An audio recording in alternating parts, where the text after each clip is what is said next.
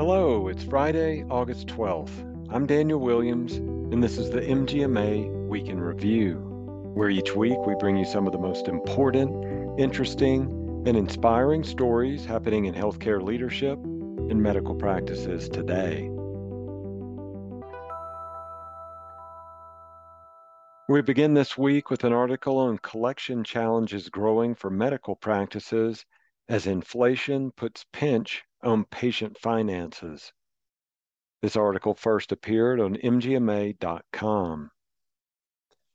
While there are signs that decades high growth of inflation might be slowing, higher consumer prices have many patients facing financial struggles, including paying their medical bills.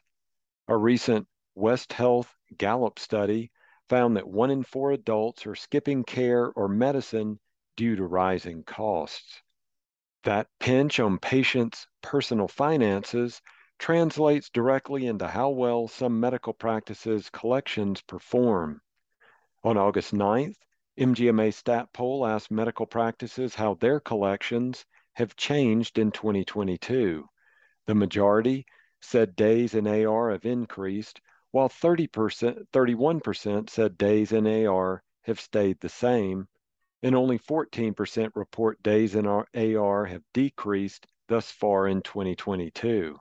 The top challenges in handling collections and days in AR included continuing challenges for medical groups and staffing for billing and collections, often resulting in time and energy to select a vendor for outsourcing their work.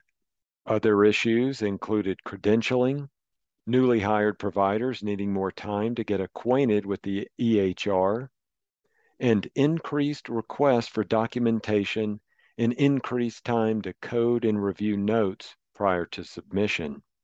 MGMA has provided some tools on how to improve your practice's days in AR. These are: use a claim scrubbing tool to catch clerical and simple coding errors. Code all outpatient accounts within the bill hold time frame, usually about 3 days. Work all denials immediately and determine if there are reasons for denial and correct processes. And last, benchmark with industry best practice standards. If you want to be part of the solutions moving forward, sign up for MGMA Stat and make your voice heard in our weekly polls.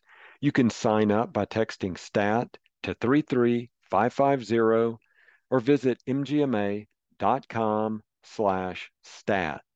Polls will be sent to your phone via text message. Our next article looks at some regulatory news.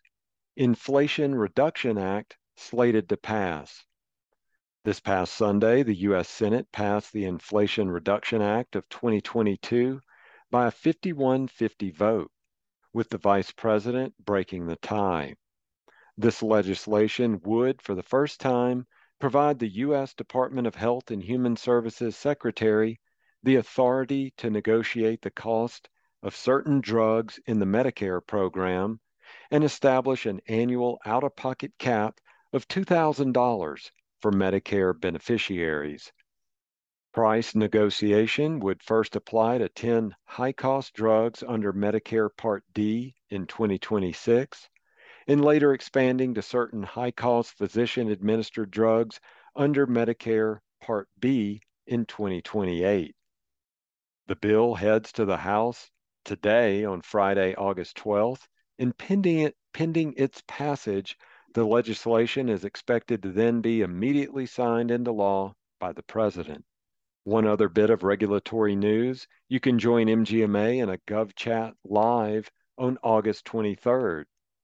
The MGMA Government Affairs team is hosting a GovChat Live on Tuesday, August 23rd from 2 p.m. to 3 p.m. Eastern Time. During this member-exclusive discussion, the team will provide a high-level overview of policies included in the 2023 Medicare Physician Fee Schedule and Quality Payment Program. Registration information is available on the MGMA GovChat community page. I'll leave a direct link in the episode show notes. Also, please reach out to the government affairs team at gov.af@mgma.org with any questions. I'll leave you with an article on the primary care market. This article first appeared in fiercehealthcare.com. Primary care has become a hot market as U.S. retailers place big bets on healthcare, and payers and startups like Oak Street Health see a sector that's ripe for disruption. The primary care market is estimated to be worth around $260 billion. Online retail giant Amazon is now going all in with its $3.9 billion deal to buy One Medical.